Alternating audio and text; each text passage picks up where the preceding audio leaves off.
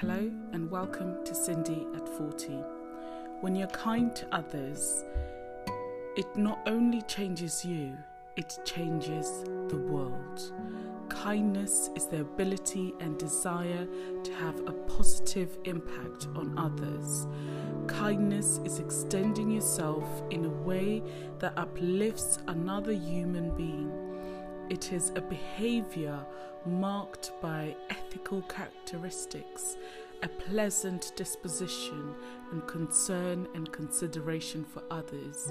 It is considered a virtue and is recognized as a value in many cultures and religions. In Book 2 of Rhetoric, Aristotle defines kindness as helpfulness towards someone in need, not in return for anything, nor for the advantage of the helper himself, but for that of the person helped. Nietzsche considered kindness and love to be the most curative herbs and agents in human intercourse. Why is it important to be kind? Because it makes you feel good about yourself. It strengthens your relationships and sense of satisfaction in life. Science has now also shown that devoting resources to others rather than having more and more for yourself brings about lasting well-being.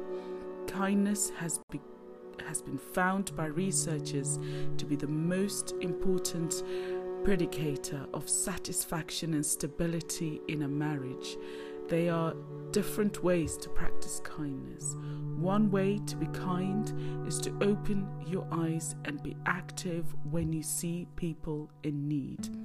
A kind word, a smile, opening a door, or helping carry a heavy load can all be acts of kindness. Celebrating someone you love, giving honest compliments, sending an email, thanking someone, telling someone how she or he is special to you, helping an elderly neighbor with yard work or food, refusing to gossip, and donating old clothes and things you don't need are all ideas about how to practice kindness. Being kind often requires courage and strength. Kindness is an interpersonal skill. Kindness also includes being kind to yourself.